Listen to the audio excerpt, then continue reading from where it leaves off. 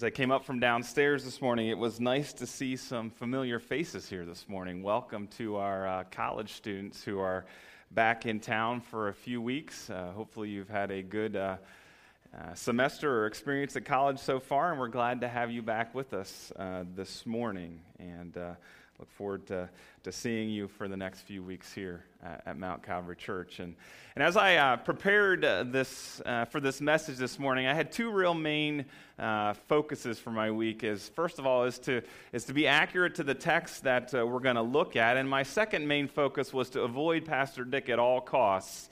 Because if you remember last week how sick he was, I didn't want that. And so those are my two main focuses. I'm happy to say that I avoided getting sick. He did seem to get Nikki sick, but I escaped that. And so I was feeling pretty good of trying to avoid that.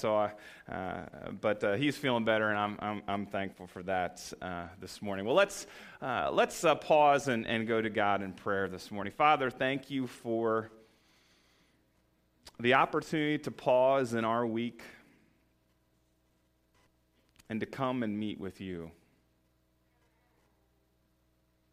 And Lord, my heart's prayer and desire for all of us is that we would have come here not just to see friends and family, but to meet with you. And Lord, as we talk about worship this morning, my heart's desire is that we would be people who seek to worship you with all of our hearts and all of our lives.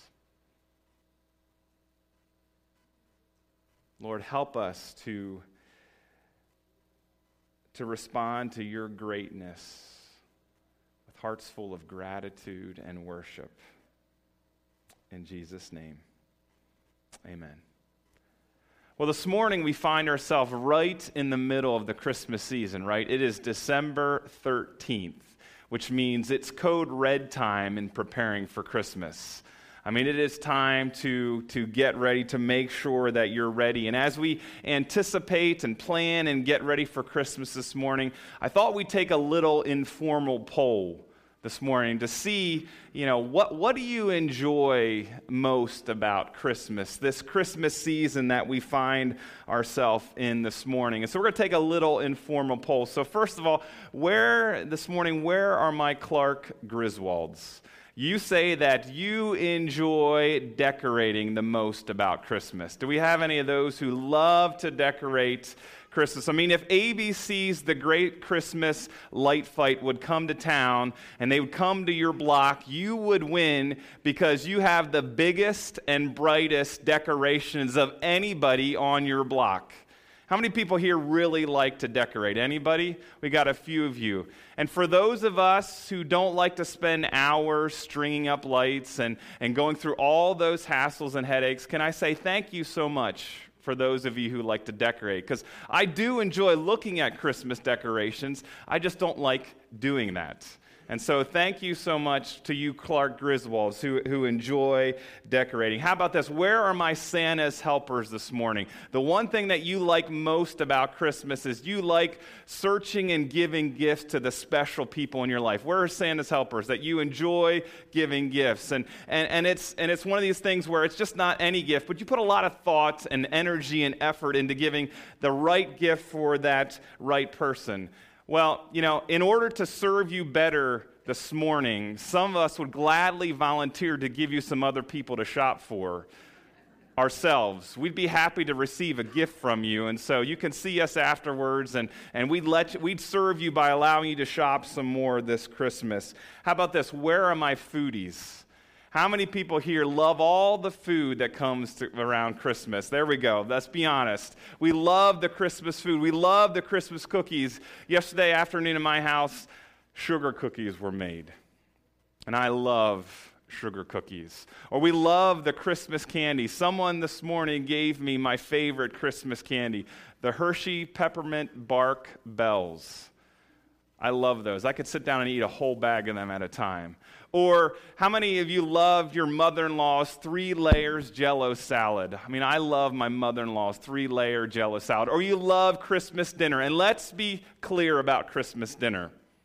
Christmas dinner is meant for turkey and all the trimmings. not the lame substitute ham. I'm sorry, but it's turkey. And the good news is this year we rotate between my house and Dana's parents' house on Christmas. And the good news is we're with my family this year and we're going to have turkey. And I'm excited about that. But I don't know about you, but let's dismiss right now and just go eat some of that good Christmas goodies, right? We're hungry now. It's time to go get something to eat. And you know, there's a lot of great things that we love about Christmas. A lot of those things that are important to us. But they're not the most important thing when it comes to Christmas. We know that the most important thing that comes to Christmas is worshiping Jesus. I mean, it's in the Word. Christ is in the Word. It's all about worshiping Him. It's all about centering our focus on Him and worshiping Him. That's the most important part of Christmas. We know that in the back of our minds, but sometimes in the midst of the season, it gets lost. It gets lost. And one of the main reasons I think maybe we lose focus is we just get too busy.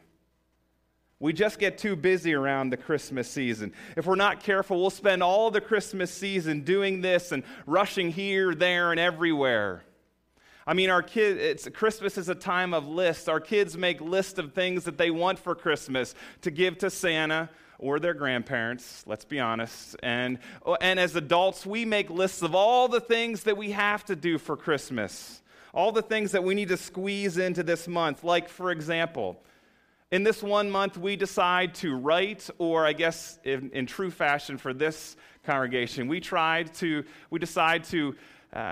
put together a Christmas card, a photo card. We have to capture the perfect family picture, put it on a Christmas card, and then send it to everyone on our Christmas list. Whether we like them or not, all the people that we know, we got to send them a card. We do that during this one crazy month of the year. We also decide to redecorate our houses, right? We go up in the attic searching for where we put those decorations the last year and trying to search and find them and put the Christmas decorations in the perfect place in our house. We redecorate our whole house. We also decide to do the majority of our baking for the year during this month, right? We break out the cookie cutters and the baking sheets that have been the back of our cabinets for the whole year, and now we decide to use them. We break out those old family recipes, or we go online to Pinterest, to that Christmas board that we've been pinning to all year long to try to make these amazing baking creations. We do most of our baking this year.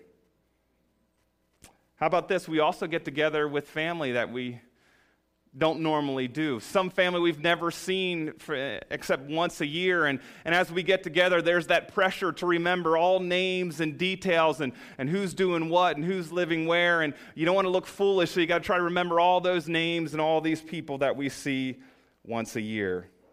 And then to make our lives just a little bit easier this month, our kids' schools have special programs that we need to attend.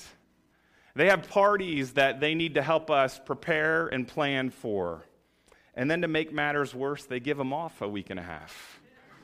All during this 1 month that we're trying to do all of these things. And I don't know about you, but just talking about it and thinking about it, I'm exhausted. I'm thinking, I don't have any time left. I mean, that's sucking up all the time this month. But if we're not careful, we'll blink and we'll be at the end of the Christmas season, and we will miss the opportunity to celebrate the real reason for the season, the worship of Jesus. This morning, I want to take some time to travel from a chaotic life of busyness to a life of worship this Christmas season. So let's define worship. What is worship? What is worship? The English word comes from two old English words, worth and ship. Worthship is the quality of having worth or being worthy. Worship means to attribute worth or declare something valuable. And when we worship God, we're saying He is ultimately worthy and He is extremely valuable to us. He's ultimately worthy and extremely valuable. In the Bible, there are two major kinds of words for worshiping God. Two major kinds of words. The The first kind means to bow down, to kneel, to put one's face down as an act of respect or submission. Our body language, our posture says to God, I will do whatever you want me to do. I'm ready to listen. I'm ready to obey. Roughly half the words for worship in the scriptures means this type of submission. It's lowering ourselves in submission. The other half of the words for worship in the Bible means service, to do something for God, to make a sacrifice, to obey His instructions. And so worship is recognizing the greatness of God, and it's responding by submitting to and serving Him with our lives. Worship is recognizing the greatness of God and responding by submitting to and serving Him with our lives. Worship simply is submission to and service of God. It's the submission to and the service of God. It's recognizing His authority, and it's responding with obedience. And worship is something that we should do each and every day and every month, not just during December, and not just on Sunday. So turn with me this morning to Matthew chapter 2, and let's look at some of the first worshipers that first Christmas. They're called wise men, and they're going to show us something about worshiping Jesus. Let's follow these magi as they guide us on a journey of worship. Let's look and listen and learn from the wise men 5 things about worship. And the first thing the magi teach us about worship is this: it starts with a sincere desire. It starts with a sincere desire. Verse 1, after Jesus was born in Bethlehem in Judea, during the time of King Herod, magi from the east came to Jerusalem and asked, where is the one who has been born King of the Jews? We saw his star, and when it rose, and have come to worship him. Worship starts with a sincere desire. If we don't want to worship, we're not going to worship this morning.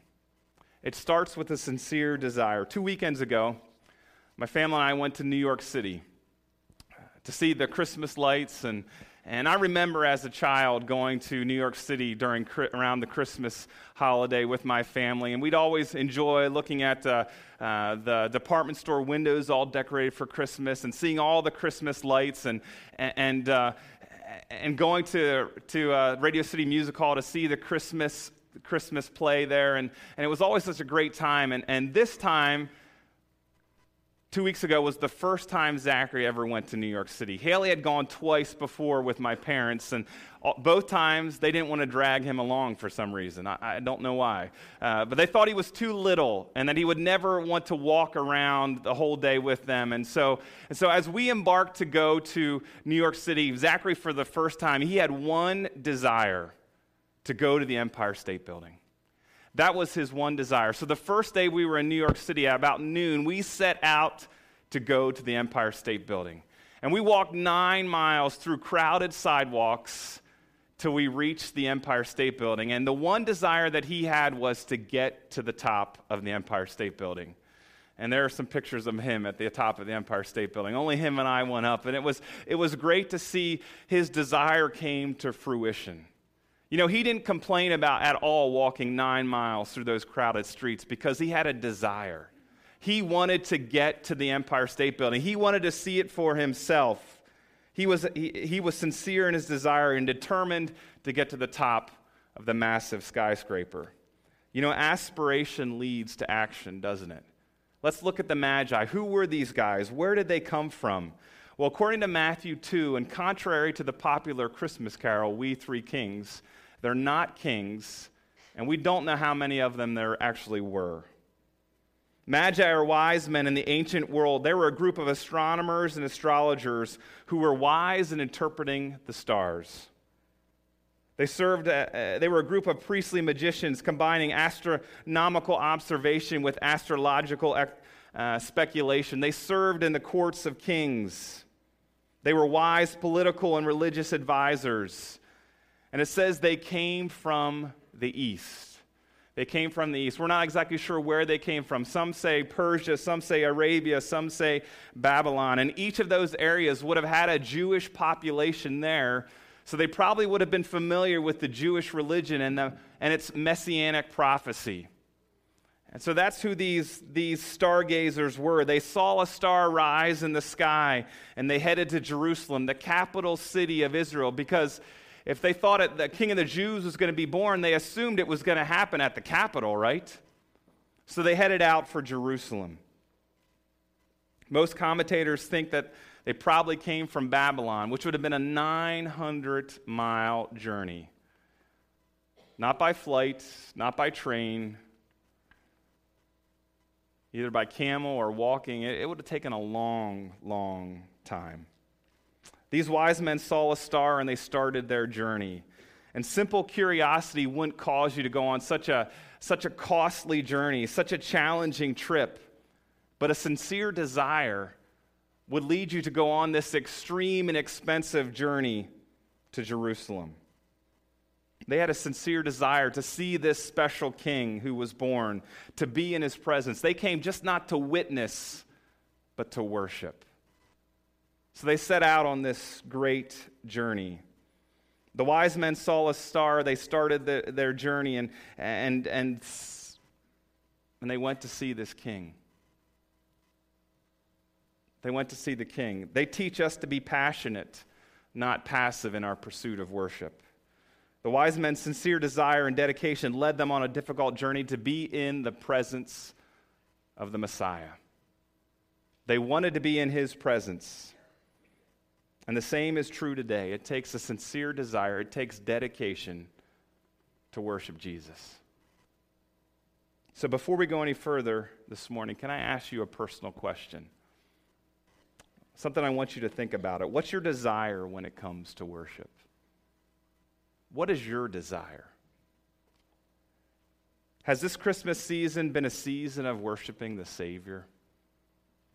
Have you focused on him this Christmas? If your desire's been lacking, or maybe you've been distracted from worshiping Jesus, fear not, because there's still time to passionately pursue the worship of Jesus this season. And to fan the flame of worshiping Christ this season, can I encourage you? Take some time and read Matthew 1 and 2 or Luke 1 and 2, and take note of how Mary and Joseph, how Elizabeth and Zechariah, how the angels and the wise men and the shepherds come and they worship the Christ child. Take note of that. Or maybe as a family, can I encourage you to watch the movie The Nativity Story, to kind of fan the flame of your worship at home and this depiction of the birth of the Christ child. It's a great movie to watch as a family. And this month, to personally kind of expand my worship, I've been reading John Piper's devotional book called Good News of Great Joy. And it's a great time just to focus on the characters around the Christmas story and focusing on the true reason of Christmas. And the other thing I decided to do is that I decided to turn off sports radio while I'm in the car. And instead I decided to play some Christmas music. And my wife is like amening and saying hallelujah because she hated to drive with me listening to sports radio. But I decided to take that time in the car and really center my focus on Jesus, the reason for the season, to listen to music that talks about the real meaning of Christmas, just to reinforce in my own heart and my own life what this season is all about. Because if we're not careful, we can let all the thing that the world makes this season about kind of steal the focus of what this season is all about. The first thing the Magi teach us about worship is it starts with a sincere desire. I have to have a personal passion to praise and worship God. And do I have that this Christmas season? Do you have it this Christmas season? The second thing the wise men teach us about worship is to develop an expectant attitude. Again, back in Matthew 2, in the end of verse 1, it says, Magi came from the east to Jerusalem and asked, "Where is the one born King of the Jews? We saw a star when it rose and have come to worship him." A sincere desire leads to an attitude of expectation. I don't know about you, but I love the anticipation of children around Christmas, don't you? I remember growing up at home, Christmas was always such a big deal at our house.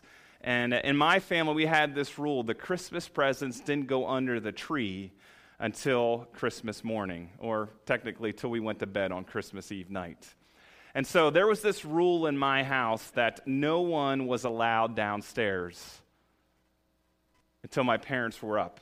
And every Christmas Eve, they would tuck us in bed and they would say, now remember, you can sit at the top steps of the stairs, but you cannot go any further until we're up and ready for you to come down.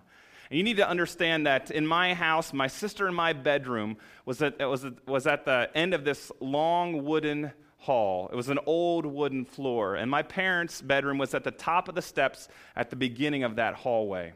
And my sister and I, we were pretty smart. We understood how to navigate that hallway on Saturday mornings when we wanted to sneak downstairs to watch cartoons. We knew what boards to avoid stepping on so we wouldn't wake up our parents. But on Christmas morning, we purposely and repeatedly stepped on every creaky board on that hallway as loud as we could to make as much noise as possible so we could wake our parents up. And why did we do that? Why did we do that? Because we expected an amazing experience waiting for us downstairs. We wanted to go downstairs. We wanted to see the tree. We wanted to open the presents. We had this attitude of expectation. And the Magi from Matthew 2, they're pretty amazing people. They arrive in Jerusalem and they begin to ask anyone and everyone, where is this child, the one born King of the Jews? Have you seen him? Where can we go to find him? Their long travel didn't temper their expectation. They had no doubt that he had been born, and they want to see him. They want to see him. They expected to find Jesus, and once they found him, they expected to worship. They had an expectant attitude. They expected Jesus to show up, so they showed up. They expected Jesus to show up, so they showed up. And whether we realize it or not, we all walk in here this morning with some expectations. Maybe some of us expect a nice morning free from taking care of our kids. Maybe some of us expect for a little nap time. I see you. Maybe some of us that come here expect for some good Christmas music. Maybe some of us come here expecting for a short sermon. Maybe some of us come here expected to see family and friends and make some connections. But what's your expectation when you come in here this morning? Have we come here to expecting to worship God? Do we expect to meet with God? Do we pray for God to open our hearts, to hear his voice, to follow and his lead and obey his word? What's your expectation this morning as it pertains to worship?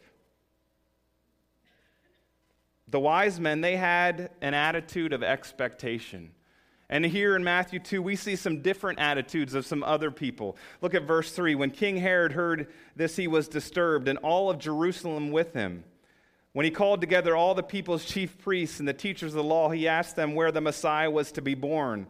In Bethlehem in Judea, they replied, for this is what the prophet has written, but to you, Bethlehem, in the land of Judah, are by no means least among the rulers of Judah, for out of you will come a ruler who will shepherd my people Israel. Then Herod called the Magi secretly and found out from them the exact time the star had appeared. He sent them to Bethlehem and said, go and search carefully for the child. As soon as you find him, report to me, so that I may go and worship him. Herod had a different attitude, didn't he? He had an attitude of hostility. When he heard the Magi were looking for the King of the Jews, it says he was disturbed. He was greatly distressed. The Magi wanted to welcome and worship King Jesus, but Herod, he was reluctant. He was resistant. Even though he was only half Jewish, the Roman Senate placed him in Judea to rule and gave him the title King of Kings. And he ruled as king for about 30 years. And at the beginning of his rule, he was really skilled in combat and politics. But now at the end of his rule, he became cruel and paranoid. He was only worried about preserving power. He was so paranoid, in fact, that he had his wife and 3 of his sons executed because he thought they were trying to usurp his power. They were trying to overthrow him. So when he heard that the Magi were looking for the Christ child, the true King of the Jews, he responded with hostility. He responded with hostility. Herod recognized Jesus as a threat to his rule, and he responded by having an attitude of anger. And in Matthew 2:16, we see his anger come to fruition when he ordered all the boys 2 years old and younger in Bethlehem to be killed. He wanted to assassinate Jesus. He had an attitude of hostility. And the religious leaders had another type of attitude, didn't they? They had an indifferent attitude. The wise men show up into Jerusalem in search of the baby-born King of the Jews. Herod heard about it, and he sent for the religious leaders. He sent for them to come and answer this question, to get more information, to identify who this king was. And the religious leaders, with their expert knowledge of the Old Testament, they quickly quoted Micah 5:2, and they told them that Jesus was to be born in Bethlehem. These professional Bible scholars,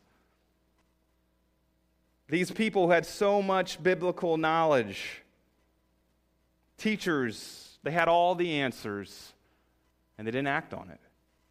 They had all the answers. They didn't do anything about it. When Herod told the wise men that Jesus was born in Bethlehem, they continued their journey. But the religious leaders, they couldn't be inconvenienced to travel 6 miles to see Jesus. Why? Because they were indifferent. They were apathetic. They had all the right answers, but they didn't do anything with the answer. Their apathy and indifference led to inactivity. And as we look at these characters from Matthew 2, we're not much more different than they are we? We're not much different than them. Maybe we showed up here this morning and some of us are hostile like Herod.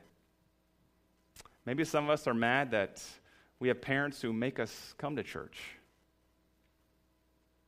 Maybe some of us are angry at God that He hasn't answered my prayers. He hasn't arranged the details of my life the way that I desired. We're mad because we lost a loved one. We lost a job.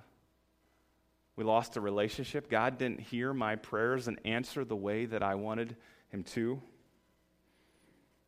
Maybe some of us are so mad at God that we have rejected Him.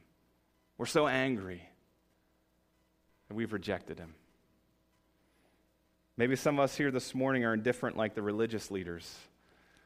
We've been apathetically attending church for years. It's just part of the routine. It's just something we do. It's kind of like cruise control. It's just part of our routine. We have a lot of biblical information, but we've become indifferent. We're great at attending church, but we're not so great at actively being the church. We haven't rejected God, but we've become passive. We're not seeking to passionately grow in our relationship with God. We give Him whatever time we have left over. An hour on Sunday, maybe 2. That's enough. But some of us here this morning are expectant like the Magi. We look forward to, in anticipation, to worship our Savior. We look forward to gather together corporately to worship God on Sundays. And we look forward to worshiping Him each and every day personally. We recognize God's goodness, His greatness, His grace that He's shown us. And we can't help but respond each and every day in an attitude of worship. We relish the opportunities to worship Him. We love to read His Word. We love to communicate to Him in prayer. We love to sing praises to His name. We love to serve Him with our lives. We've become expectant. We expectantly look forward to worshiping Him not only on Sunday mornings, but each and every day of our lives. And like the wise men, we need to let expectation energize and prepare our hearts for worship. What are we expecting when we come to worship Him together here on Sunday mornings? What are we expecting when we pause to worship Him throughout our day? The third thing the Magi teach us about worship is we need to choose to express joy. Choose to express joy. Going on in verse 9, it says, after they had heard the king, they went on their way, and the star they had seen when it rose went ahead of them until it stopped over the place where the child was. When they saw the star, they were overjoyed. See, worship, it starts with a sincere desire, develops an expectant attitude, and it chooses to express joy. Chooses to express joy. And when I think of joy, I think of a scene from Charles Dickens' A Christmas Carol. Mr. Scrooge is with the ghost of Christmas Present, and he is looking into the Christmas celebration of his clerk, Bob Cratchit, and his family. And Bob Cratchit and his family, they don't have a whole lot. Mr. Scrooge is really wealthy, but they're struggling to get by. They don't even have enough money to have turkey for Christmas. And in this scene, we see Bob and his son, his sick and crippled son, Tiny Tim, has just come from church, and they've just made this statement, it was good to be in church at Christmas, to remember that Christmas is all about Christ. And Mr. Scrooge looks in, and he's so miserable, and this family who has each other, they're full of joy. And then at the very end of that scene, we see the epitome of joy when Tiny Tim says the famous words, "God bless us, everyone." In spite of their circumstances, he responds in joy. And I don't know about you, but if I was in Tiny Tim's situation, that'd have been a challenge to be joyful in that situation. That'd be challenging. I don't think I could have done that, because choosing to be joyful to me is sometimes challenging. I'm not naturally an upbeat person. I'm not, you give me half a glass of water, it's definitely always half empty, not half full. I mean, it's a struggle to be joyful at times. I think of people who are joyful, they're these energetic and enthusiastic people who never have a bad day. And because of that perception, I feel like I'm a failure at being joyful. And you see, the reason I failed at being joyful is because I had a faulty definition of what joy is. And joy is the confidence that God is in control of all the details of my life and the determined choice to praise Him in every situation. That's what joy is. It's not based on my feelings, it's not based on my circumstances, but it's based on my confidence in God. My confidence that God is in control and my choice to praise Him no matter what. And in our text in Matthew 2, we see the wise men's journey. It wasn't quite finished. The religious leaders had answered their question. The one-born king of the Jews was born in Bethlehem. And Herod relayed the information to the Magi, and he sent them on their way, and he said, hey, report back to me so I can go and worship them too. And we're told the same star that appeared to them, that started their journey, now appeared to them again, and it led them to Bethlehem. It led them to the end of their journey. It stops over the place where the Christ child is. The star reappeared and led them right to Jesus. This was divine direction. This was a heavenly GPS. God provides a star. First instance of GPS ever. They get to Bethlehem, the place where Jesus is. And the star reappeared to them and led them right to Jesus. And this was a big blessing from God, and they couldn't help but be overflowing with joy. They recognized it and responded in joy. After traveling hundreds of miles, numerous months, they arrived at the finish line and they express joy. They couldn't hold it in. They were exploding with joy. They were going to see the Christ child. They were going to worship Him. They were all full of joy. They couldn't hold it in. They were shouting with joy. Last Sunday, Pastor Dick shared from Isaiah 9:6, "For to us a child is born, to us a son is given, and the government shall be on his shoulders, and he will be called Wonderful Counselor, Mighty God, the Everlasting Father, the Prince of Peace." And last week, Pastor Dick said, hey, this verse shows us 4 qualities of the Savior. Jesus as my counselor reveals God's love for me. Jesus as the mighty God reveals His control of all things. Jesus as the everlasting Father reveals He keeps His promises. And Jesus as the Prince of Peace reveals He has made peace between God and me. And Dick said last week that these 4 qualities, they give us hope. And not only do they give us hope, but they should cause joy to erupt in our hearts. Because of who Jesus is, we should be the most joyful people. We rejoice in an amazing Savior in spite of the circumstances of our lives. We can't help but rejoice because He's a God who loves us. He's a God who's in control of all things. He's sovereign and powerful. He's a God who is true and right, and He is a God who brings us peace. And that should fill our hearts with joy. And like the Magi, we need to be persistent in exhibiting joy in our worship. We need to choose to express joy in worship. And walking with the wise men, they teach us a fourth thing about worship. And the fourth thing is we need to decide to humble yourselves. Matthew 2:11, on coming to the house, they saw the child with his mother Mary, and they bowed down to worship Him. Worship starts with a sincere desire. Develops an expectant attitude. It chooses to express joy, and it decides to humble yourself. What an amazing moment of history when these great men, these three wise men from the east, show up in Bethlehem and they bow before a child. Now, this was not any ordinary child. It was the Christ child. It was the chosen and anointed one. It was Emmanuel, God with us. And they bent the knee and they bowed in worship because they recognized they were in the presence of someone greater. They were in the presence of someone greater. They lowered themselves because they were in the presence of the high and holy King of the Jews. Not just any king, the Son of God, the King of kings, and they bowed in worship to Him. And for you and I to truly worship God, we need to recognize that we're in the presence of someone greater. We're in the presence of someone greater. He is much greater than we. In our humanness, we can't even understand or grasp the greatness of God. God is God and I am not. He is King of the universe and King of my life. I am not. And can I ask you something this morning? Is God really the King of your life?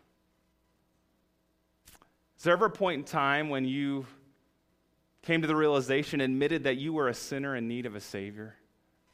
Have you ever believed that Jesus was God's Son, who came to earth and lived a sinless life, who went to the cross and died and paid the price for our sins, who was buried and 3 days later rose again? Have you ever called on Jesus to save you?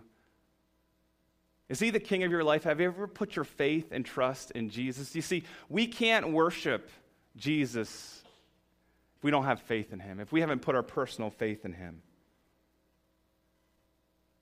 He is greater than we are.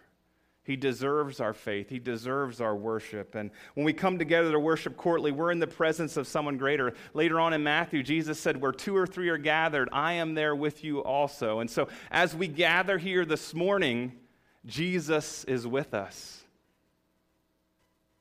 He sees us. He knows what we're thinking. He knows our attitudes when it comes to worship. We're in the presence of someone greater right now.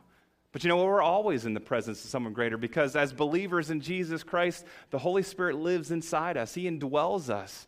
Paul said in 1 Corinthians 6 that our bodies are the temple of the Holy Spirit. We were bought at a price, so offer your bodies in service to Him. And so each and every day we're in the presence of our great God. And that's a humbling thought. And we worship and honor Him when we serve Him with our bodies. Hudson Taylor was a pioneer missionary to China. He traveled to China in 1853 at the age of 21. In 1865, he started the China Inland Mission. And by the time of his death in 1905, the China Inland Mission was an international body with 825 missionaries living in all 18 provinces of China, with more than 300 mission stations, more than 500 local Chinese workers, and they saw 25,000 people come to Christ. Taylor was once in Melbourne, Australia, to speak at a church, and the moderator of the service introduced the missionary in eloquent and glowing terms. He told the congregation all that Taylor had accomplished in China, and then presented him as our illustrious guest. And as Taylor stood quietly for a moment and then opened his message, he said this: "Dear friends, I'm a little servant of an illustrious master." What a heart of humility and worship. He understood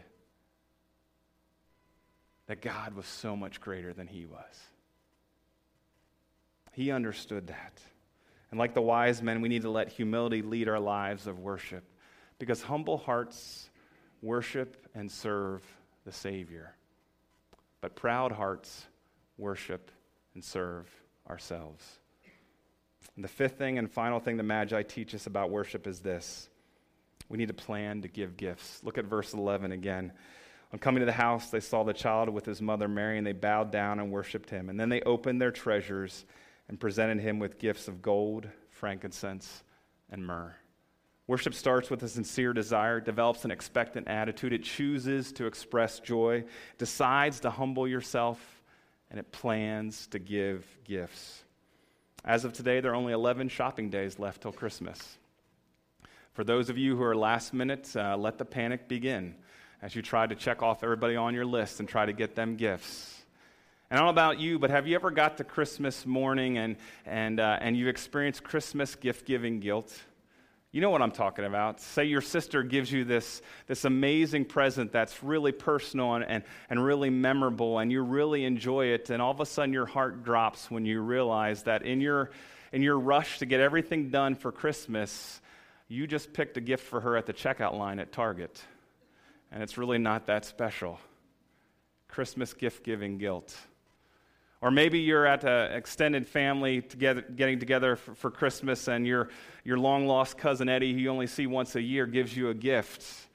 And you smile, and inside your heart drops, realizing you didn't get him anything. And the only thing you have in your pocket is a pack of Tic Tacs that you got in your stocking, and you've eaten half of them. Christmas gift-giving guilt. Well, here in our passage, we see the Magi come to Jesus. And we don't know how many they were, but we know they gave him 3 gifts.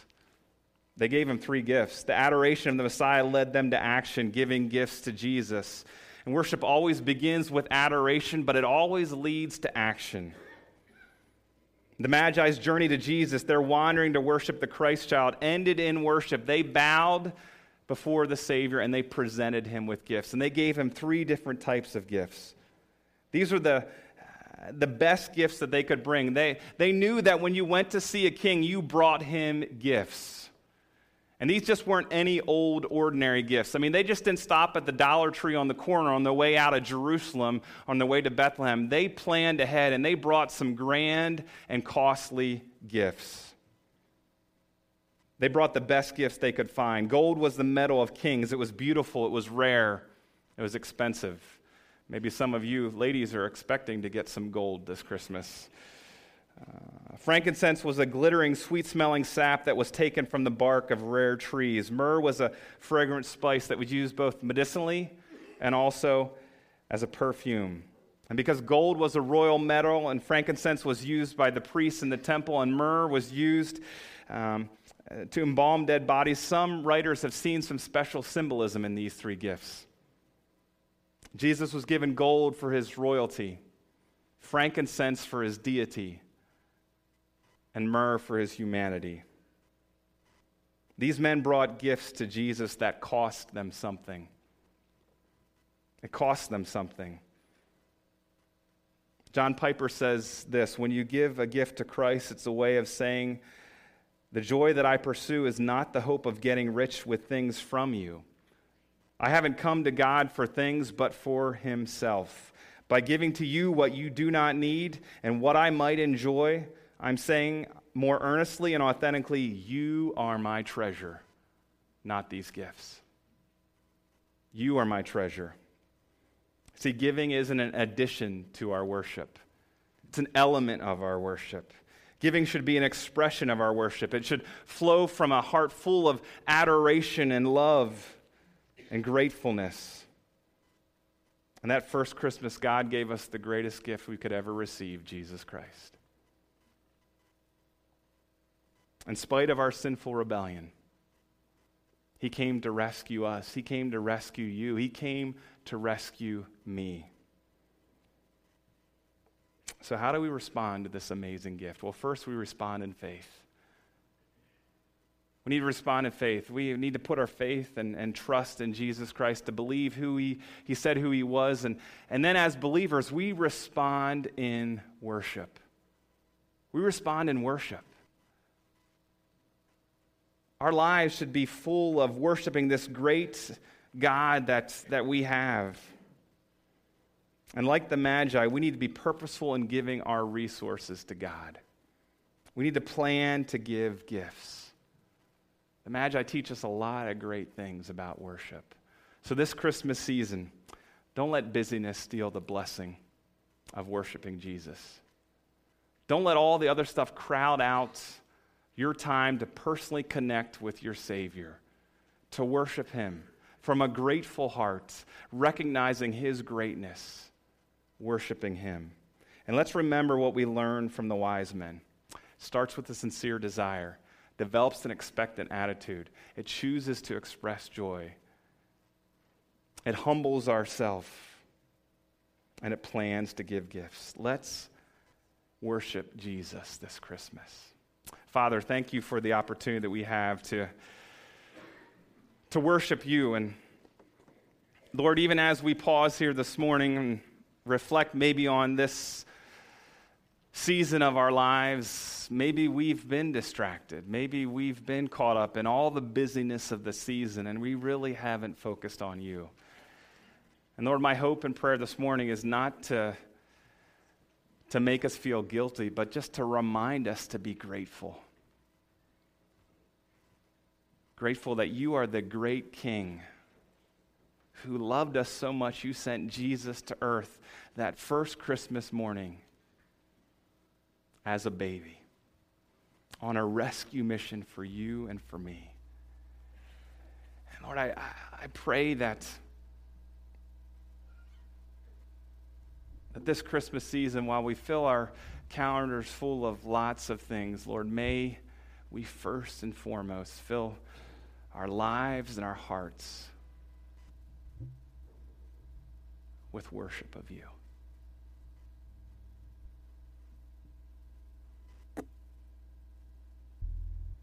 Forgive us when we've been distracted.